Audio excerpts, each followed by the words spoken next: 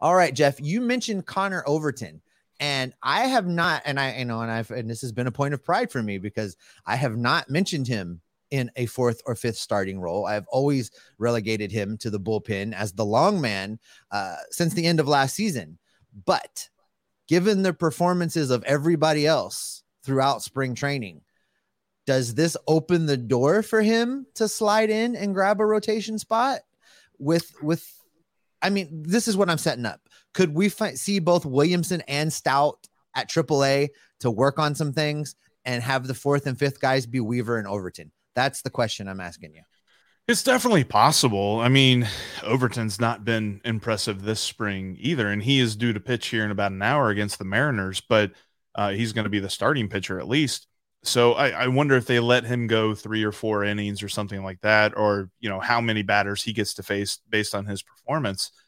But I almost wonder, and this could be an interesting opportunity for them to do this, to carry Weaver, Sessa, Overton all on the roster and have them in the bullpen. And Sessa can be, if it's a tight game, he can come in the 8th, or if it's a struggle, he can come in the 2nd or the 3rd and pitch multiple innings. Same with Connor Overton, because Luke Weaver has shown a propensity to blow up. Brandon Williamson, Levi Stout have shown propensities to blow up, but they've also had nice stretches as well. So maybe they do that for 2 or 3 innings. They get to the point where they almost blow up. David Bell throws in Connor Overton, Luis Sessa shuts the door for a couple more innings to get it to the actual bullpen plan for the day. I think that the best version of the Reds is understanding that those 2 rotation spots are going to be very volatile and not expecting either spot to go 6 innings every 5th day. So almost a piggyback format, basically, is what you're describing. Mm-hmm.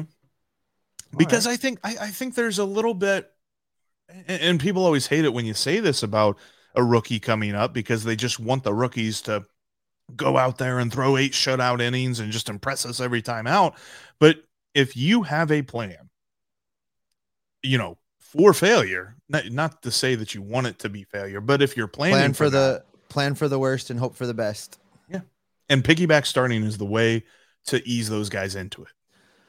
So let's loop back through some of these comments, Jeff. Not all of them will require a lot of time from me and you, but I do want to acknowledge them. As we were talking throughout the first 2 segments of the show, there were some folks checking in. So Dragon says Hunter is the best polished face of the team, more of a speaker. That's true. I mean, if you figure the opening day guy is going to have to talk to the media a lot and be, kind of a face of the franchise, I mean, Hunter Green's good at that. And, as we saw from those quotes and from his video, he knows exactly what to say and how to deliver the message. So I can see that. Jimmy says, Green's a PR move. Yeah, there's some that all ties together. And I don't blame the Reds for allowing that to factor into their decision. I really don't. Josh thinks Lodolo should be the opening day starter. I do. I think that too.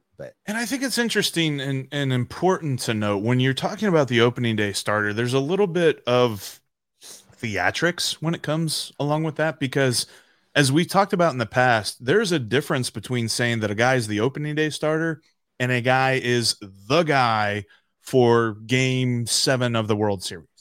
There's a huge difference there. And I think that, Hunter Green is still building to that point. And that's why I say the Reds are showing confidence that he can get there, because opening day is a little bit more PR than the playoffs are. Playoffs, you want the guy that is going to take over.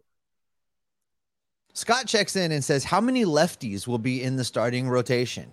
Well, we know Nick Lodolo is one of them. Brandon Williamson will be the other. You really think are you calling it right now? He's going to break. Is he going to be your 5th guy? I think so.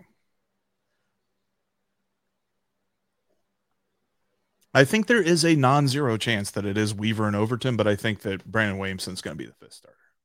Dave Pemberton says, if CES isn't on the opening day roster and in the lineup, we riot. Listen, there's so much fun right now. I mean, they are. It's just so much fun. I mean, and if you I have a hard time not overhyping this. Yeah, copy paste the fun we're having now in spring training into the regular season, And you will see more people at the ballpark. Like I feel like the Reds have to take that into consideration. Like nobody is showing up to the ballpark because they're happy that Will Myers is starting at first and they're going to see TJ Friedel in right field because Will Myers is at first. Like we want to see CES at first. We want to see Matt McLean somewhere in the field. We want to see the young guys. We want to see Ellie De La Cruz. And I know that he hasn't had the inspiring spring that those two guys have had, but that doesn't change my opinion of him any bit at all. And I would love to see CES on this opening day roster because he's going to be so much fun to watch. A Great American. That power. BR7 checks in and says, if Joey comes back and does not knock the lights out, will fans start a slow roar for CES? This is an interesting question, Jeff. I think there is a little corner of the fan base that will do exactly this. Hot take. Even if he does knock the cover off the ball, I want him to play DH and I want CES at first. Well, hello. We're moving. So Joey as the full-time DH is what you're calling for right now.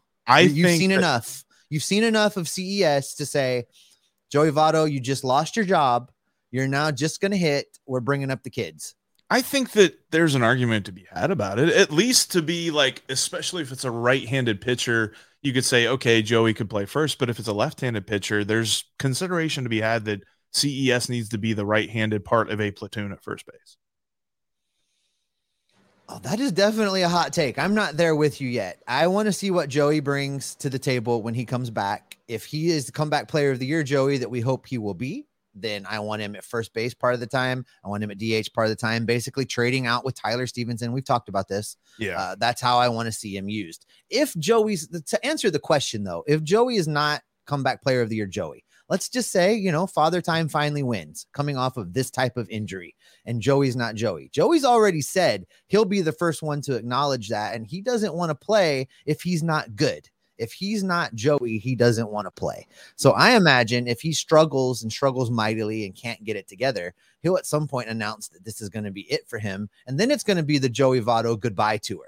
And I don't think people are going to give him a hard time in that scenario. They're going to cheer him, and the places they go visit will give him gifts, and he's going to get, a send off that he deserves. So I think either way, I think the fan base will be nice to him. It'll either be because he's overachieving and being the comeback player of the year, or it's because they know this is the last they're ever going to get to see of what is the Reds' last career Hall of Fame player.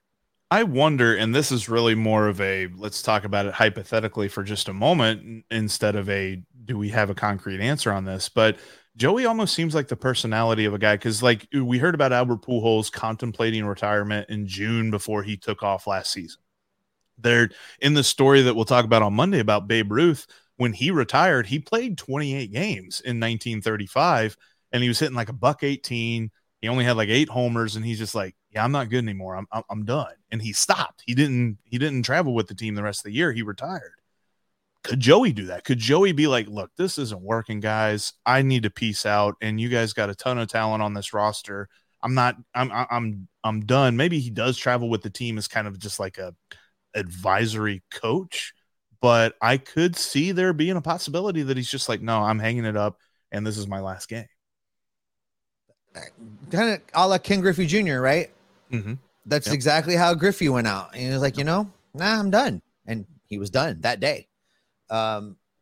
Dave Brown, check this out. This is an interesting comment, and I'll frame it up for you, Jeff, because I want to get your thoughts. Dave Brown says, if Green doesn't have it in any particular start, he cannot pitch through it. Lodolo knows how to pitch through a bad day and how to keep his team in a game. This feels like that meltdown conversation that we had when we were talking about arbitration with Tampa Bay, and that they brought out this meltdown stat. And I wonder if that has some kind of play here. But do you agree with this take? Do you feel like Lodolo's better at finding his way through trouble, and that when Hunter Green melts down, it's just beyond repair? I think, okay, to his point, I think we know that about Nick Lodolo, that he can fight through trouble. I don't think we know that about Hunter Green. I think early season Hunter Green, yeah, sure, I agree with him. He couldn't fight through a meltdown then. His last 8 starts of the year, though, last year, he had a 1.75 ERA. And Those were 8 starts. It's a small sample, but you're not going to tell me that 8 starts in a row he didn't face any adversity whatsoever. Like, he was really good in that season, and I think that there's an argument to be had that we still don't necessarily know what we don't know about Hunter Green. So I'm not willing to say that I know he can't fight through a meltdown, because as far as maturity goes and as far as like just overall smarts, and I think he's probably at tops on the team. Yeah, I can't say it better than you did. I think that's exactly how I feel. I agree with that. There's great Nick Lodolo and Hunter Green talk in the chat throughout this whole time. Jeff, I'm gonna take a couple more and then we'll move into Tyler Stevenson and then the odds and ends stuff. But comment here from back says, I think the addition of the second slider and changeup, the long ball will be reduced. Hitters just can't think, okay, fastball or slider. That is what we talked about, right? You know, basically the hitters had a 50-50 shot of guessing it right. And then, you know, if they were able to guess correctly, as back says here, they could sit on one. Green will be dominant this season. But from your lips to God's ears, my friend, that's exactly what we hope happens. I think too, and it's something that he did to very good success yesterday in that 4-inning outing against the Cubs, is that he ran that changeup up there to get a ground ball. He wasn't necessarily pitching the changeup to get a whiff, but he was able to drop it in right underneath the bat. Guys were not making good contact on it. It was a lot of weak grounders. I think there was that one weird base hit that Trey Mancini had where it was just he dropped the ball in no man's land right there on the infield grass, and Hunter Green almost made a play on it, like almost made a super athletic looking play, just couldn't quite get him because it was too awkward of an angle and all this other stuff. But I think at the end of the day, we talked about this a lot last year, in that it seemed like every pitch was trying to get a strikeout, and when he didn't get that, he was giving up a lot of hard contact.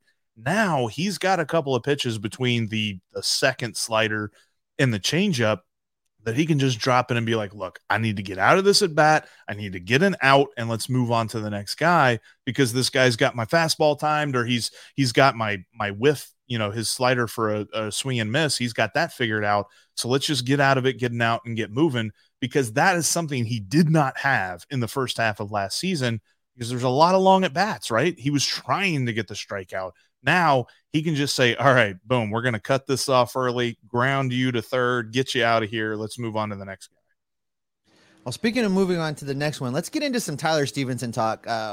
We're going to continue to talk about this pitching, guys. Don't worry. We'll have you covered all the rest of spring, especially now that whatever Hunter Green does the rest of the way, it's going to be under a microscope as he prepares for the opening day start. Sure. Greg checks in and says, Tyler Stevenson needs to be in the lineup, ideally at catcher, but realistically anywhere is better than the injured list. His bat must be in the lineup. I totally agree with that. Before we talk about that, I'm going to jump into Debbie Brown's comment because I want to tie them together. Debbie says they have to move Tyler around. He's just too accident prone.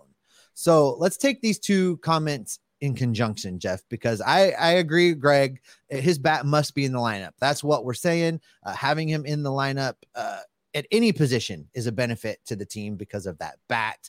I like that he's still catching 40% of the time. To Debbie Brown's point that he's accident prone. Nick Senzel is accident prone. We've seen that over a large sample size. Tyler Stevenson had a couple fluke injuries. A couple things happened to him last year that I don't know could be duplicated. I mean, a foul ball at exactly the right speed and the right angle to break a clavicle through the pad. I mean, it hit the pad and still broke his clavicle. So I don't know. I'm not ready to call him injury prone, but to your point, Debbie, I would like them to limit the situations where things can happen to him. And by increasing his ability to be in the lineup and putting him other places, the natural byproduct of that is he's in less chance to get injured. So, you know, I take those two as a whole. Yes. Play him everywhere, play him all the time, keep him from being injured. Yeah. And this is a crass way of putting it, but I'm just thinking of this old metaphor. If you step in a cow pie, then you probably just got to miss that cow pie moving forward. But if you keep stepping in cow pies, maybe walk in a different field. And that's kind of what happened to Tyler Stevenson last year. He kept playing catcher. He kept getting hurt. Let's try and play him at first. Let's try and play him at DH. and keep that bat in the lineup, keep him producing for the Reds, because the Reds score more when he hits. It's proven. And then let's make sure that happens. I want to see what you think about this. Our buddy Carrick Melvin checks in and says, if CES is on the team, then they can only have 2 catchers when Votto comes back. CES, Votto, and Steer will need to get at bats at DH. You said you could have CES and Votto at the same time. So who are you cutting? Like, who's the guy that goes if you want to keep 3 catchers? I think you keep 5 outfielders, right? 5 outfielders, 3 catchers. That's 8. Yeah. I think I did that right. Because then you have 5 infielders. Yeah. Let's go with that.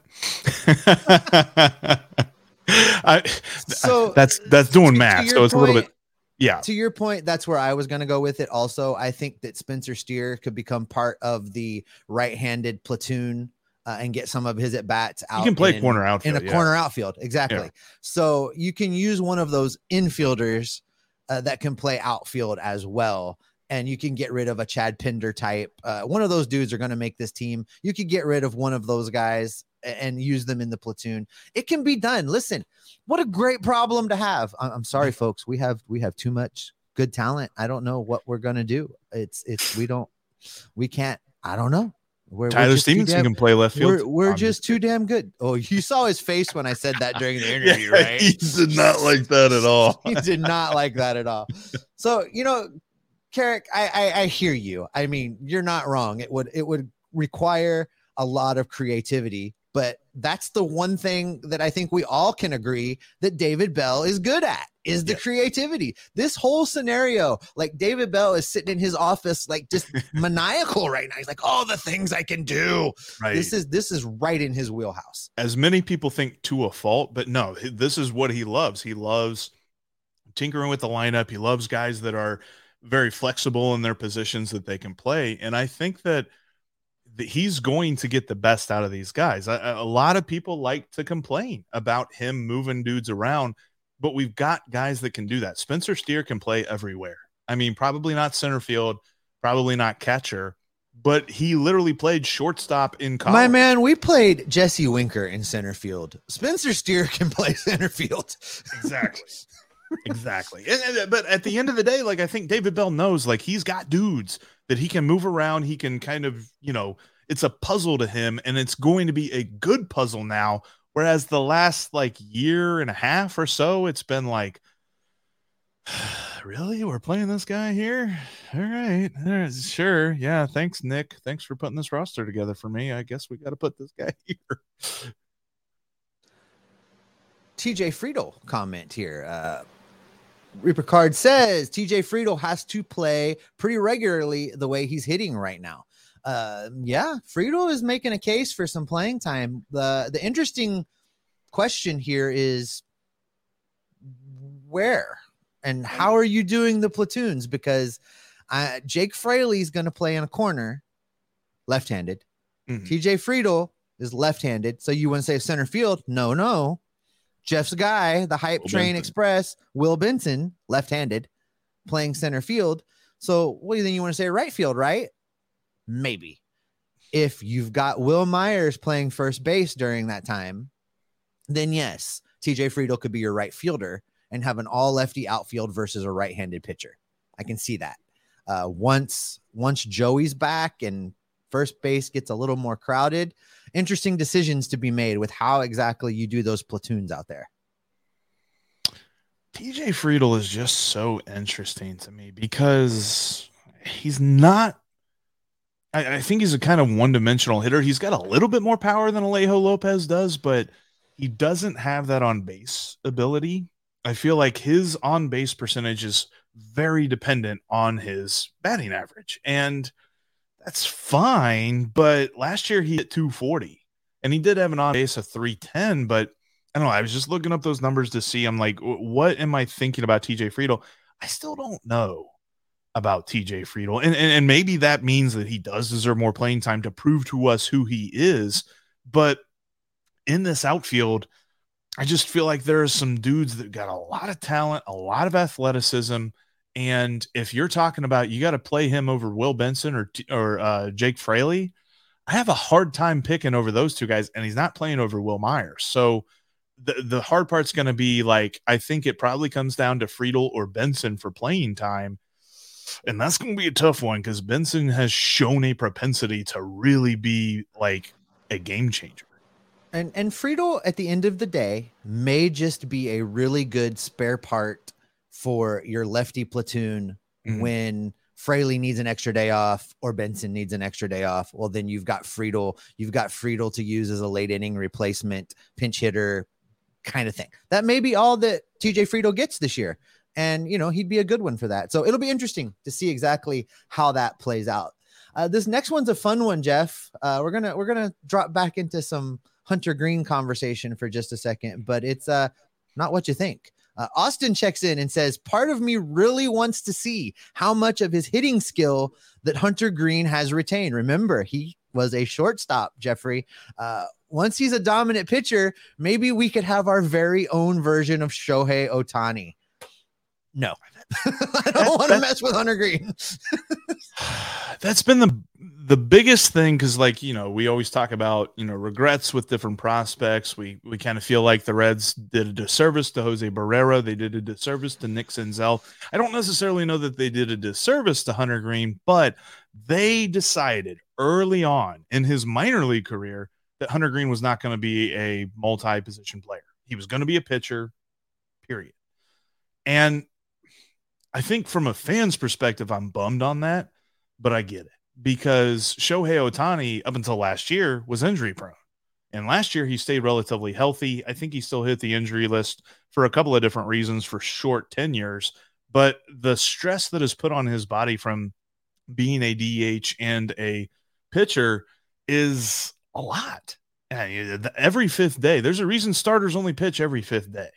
And I think that you've got to continue to keep Hunter Green at that one spot because I know he can be elite as a pitcher. I don't necessarily know if he can be elite as a hitter. And I think that would be the only reason that you would say, okay, we're going to put you in the DH spot. Calvin checks in and says, guys are bound to get hurt. Outside of the bullpen, at what position could the Reds be the most exposed if injuries mount again? I think the outfield is probably the answer to this because they went out and got Will Myers, but I mean, just look at it right now. Nick Senzel's still not back. We're not sure what we got with him. We got a bunch of lefties, but they can't really all play every day. The right-handed side of those platoons are guys that are, you know, outside of a platoon situation are not guys you want starting every day. So for me, they're 1 to 2 outfield injuries away from being in big trouble in the outfield, just like they were last year. Because I do agree, the outfield. I mean, the outfield's we've called it the land of opportunity because we don't necessarily know who's going to take a hold. I'm very excited about Will Benson, but he's still got to prove it. He hasn't proved it just yet. I think to give another perspective, because this roster does have many shallow spots to it, is if Spencer Steer gets hurt, who plays third base? Like, I mean, maybe Kevin Newman does, but you're not excited about having his bat in the lineup every day. I mean, Pittsburgh wasn't excited about having his bat in the lineup every day. So I think that if you're looking outside of the outfield for being a detrimental position for injuries, third base is one that if Spencer Steer misses significant time, that might be an opportunity to call up some prospects, but I just, that would be tough. But they're all going to stay healthy. So that was all hypothetical. Yeah. We're not doing, we are not, I am not learning 70 different players again this year. I won't do it, Jeff, I won't do it. My contract, no, you know, I'm not doing it, Jeff. Just for depth purposes, they called Chase Anderson up to major league camp. So, you know, if there's some starters that get hurt, we could see Chase Anderson again. Stop it. So, hey, Jeff, look, David's here. Look at David's here. For those that don't follow along in the YouTube comments throughout the week, David is the guy that was questioning Tyler Stevenson taking up 2 roster spots. He's the one that really got me thinking. And David says he's still not feeling it. He appreciates our takes, but if carrying 3 catchers made sense, every team would do it. The Reds overreacted to the injuries last year. So David, I hear you. And man, thanks for being so engaged all the time and watching every show and commenting. We appreciate you, man. Here's the thing. Every team doesn't have Tyler Stevenson. Every team's best bat is not a catcher. The Reds are in a unique situation that they have to act differently than other teams in order to keep their best lineup on the field. In this particular case, it's a catcher that they need to play every day. And in today's baseball, the guy can't catch every day. It just doesn't work that way anymore. You know, Yadi Molina, Yadi Molina was probably the last guy to do that. Okay. Whew, and he wasn't that guy for the last couple of years of his career. And he wasn't, correct. Exactly. So for me, David, I mean, I think we'll agree to disagree. I understand where you're coming from with this, but I think the Reds are in a unique position that they can and need to do this in order to put their best product on the field every day. I honestly think that the strength of this team is the catching position. And you could argue, you know, second base or wherever Jonathan India plays, but there's still questions on, you know, what does his defense look like now? It seems to be better in spring training, but what is better for Jonathan India, being that he was -9 in outs above average last year? Is better still negative?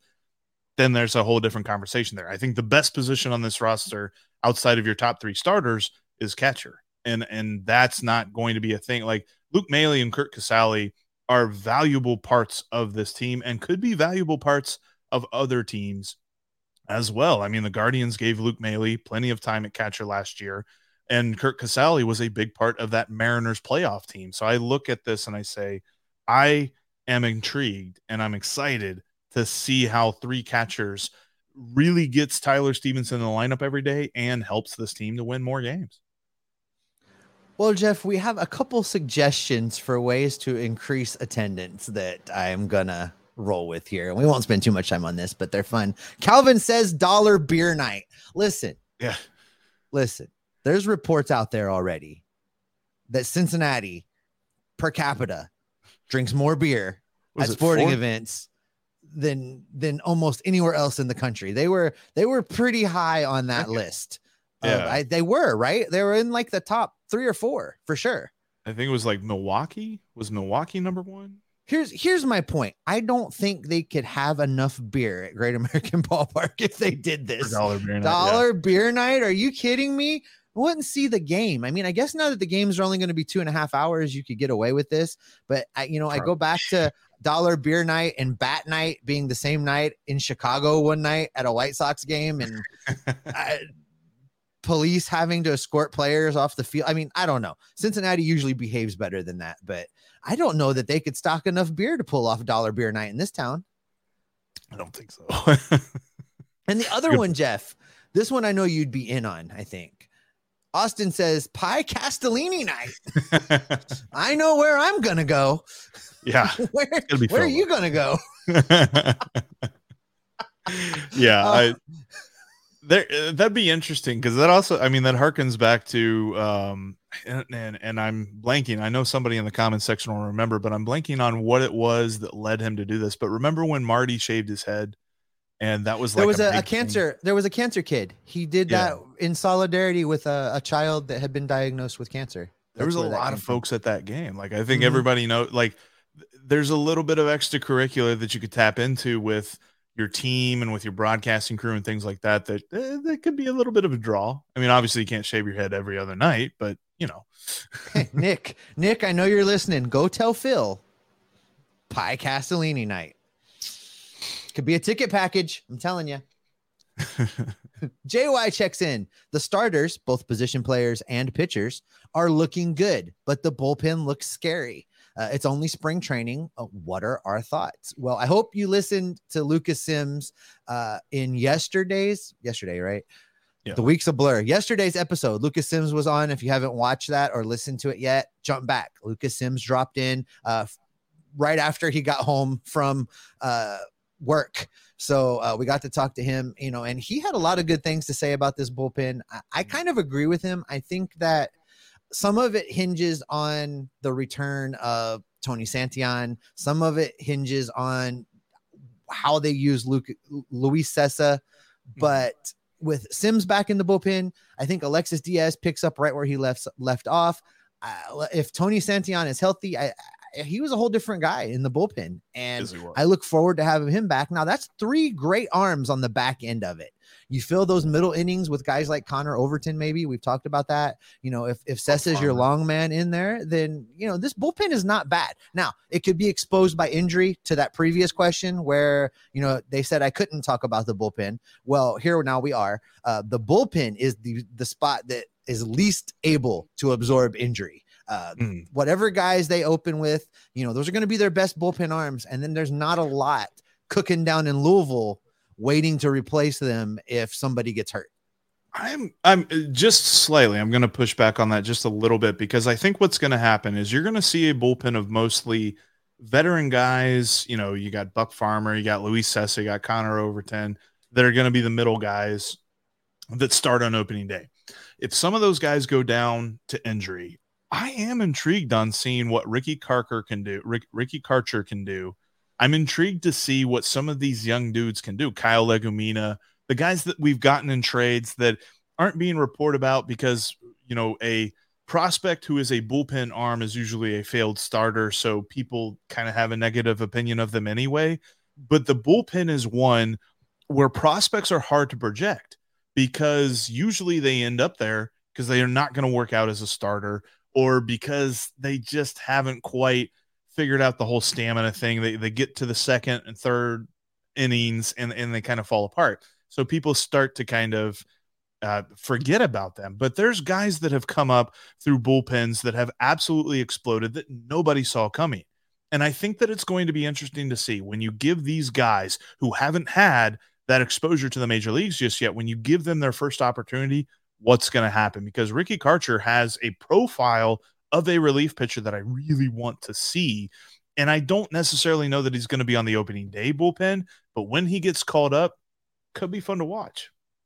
Jeff, there are a ton of folks on live right now with us. If this is your first time watching us live, make sure you click subscribe and the notification bell. We go live on Fridays right now until the season starts. We have an episode for you every single day. So if it's your first time here, welcome. Glad to have you. Make sure you're subscribed. We want to have you around all the time to talk Reds baseball with us. Jeff, Tyler checks in and says Overton hasn't looked great, but he's high on him.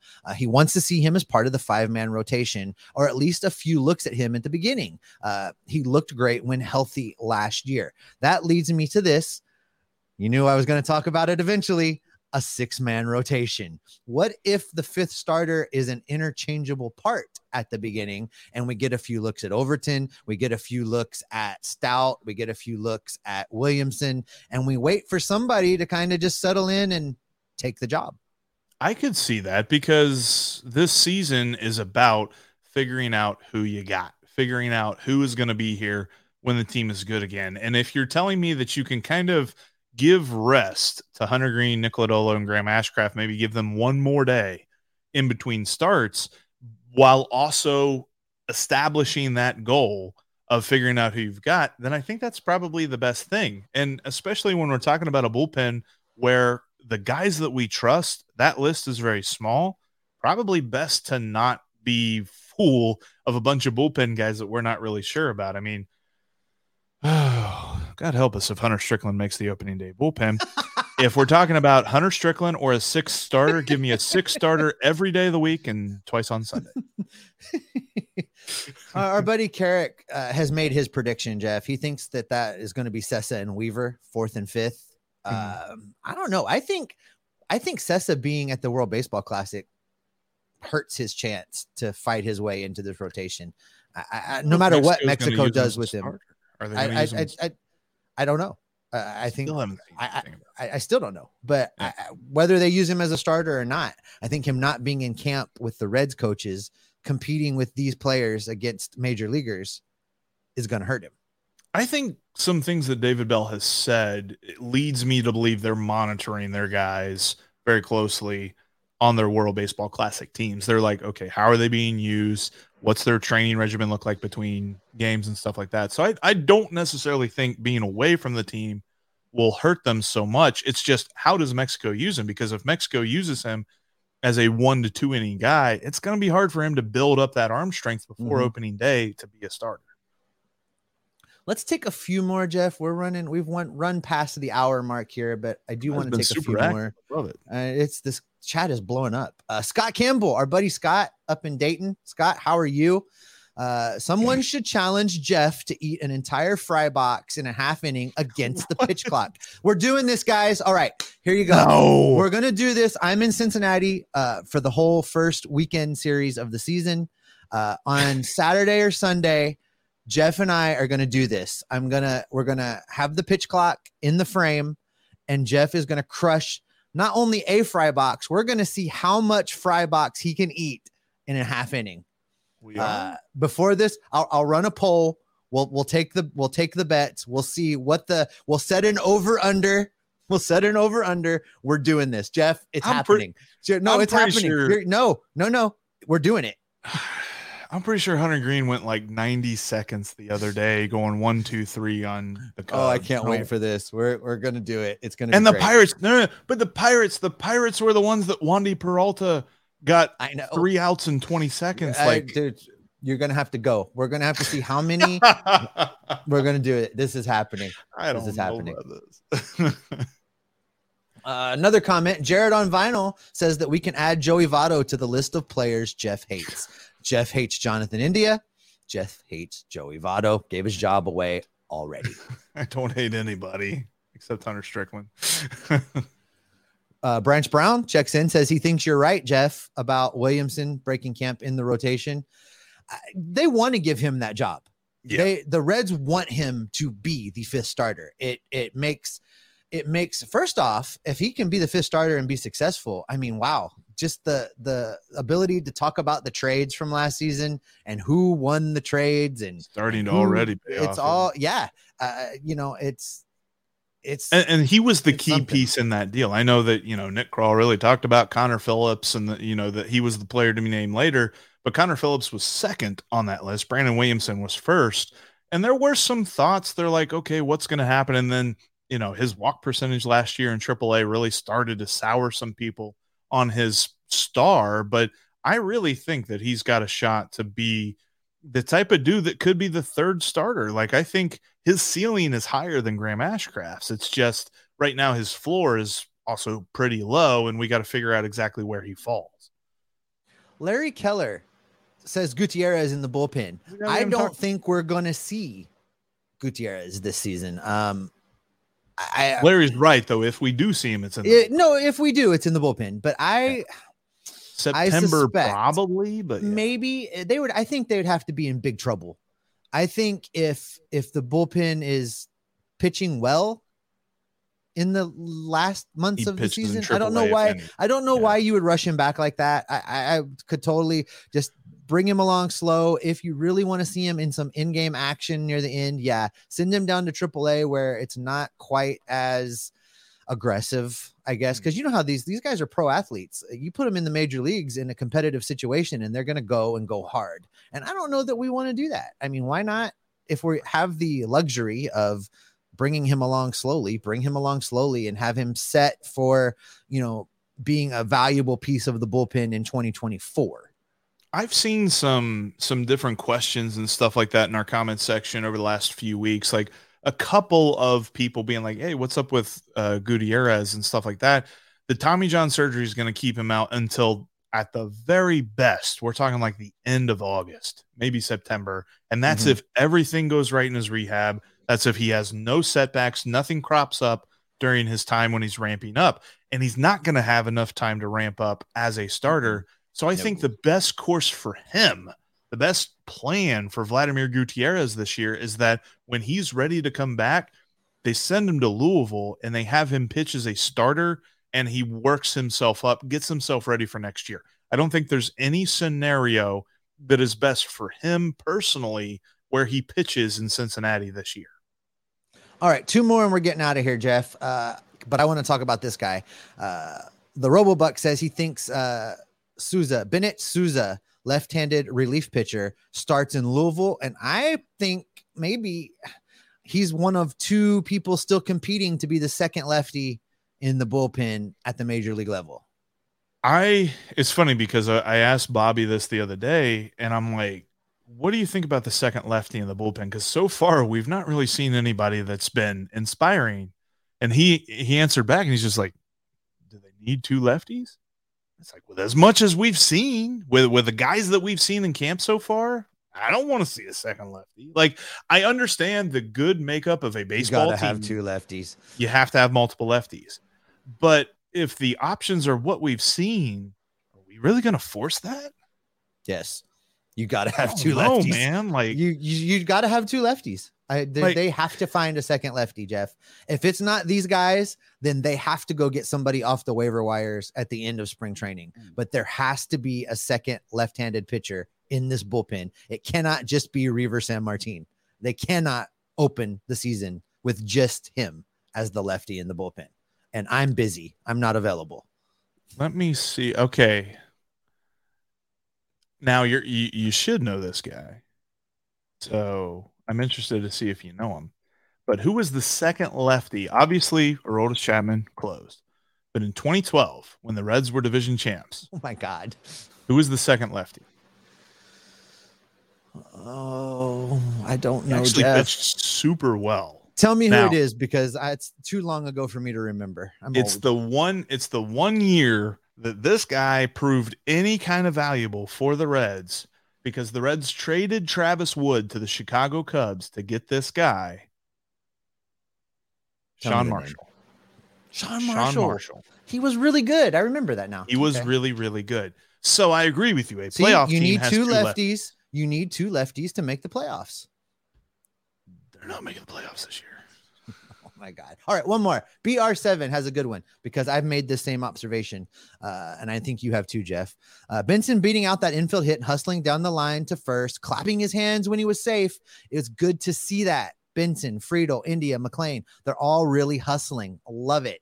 I love it too. And I think that energy, listen, I don't know that we've given him enough credit thus far through spring, but I think Jonathan India really set the tone at the beginning of camp, talking about the changes that he made, the fact that he sees himself being one of the team leaders of this team, and then going out and playing that way. Well, all these young guys in camp are, if Jonathan's doing it, I better do it too.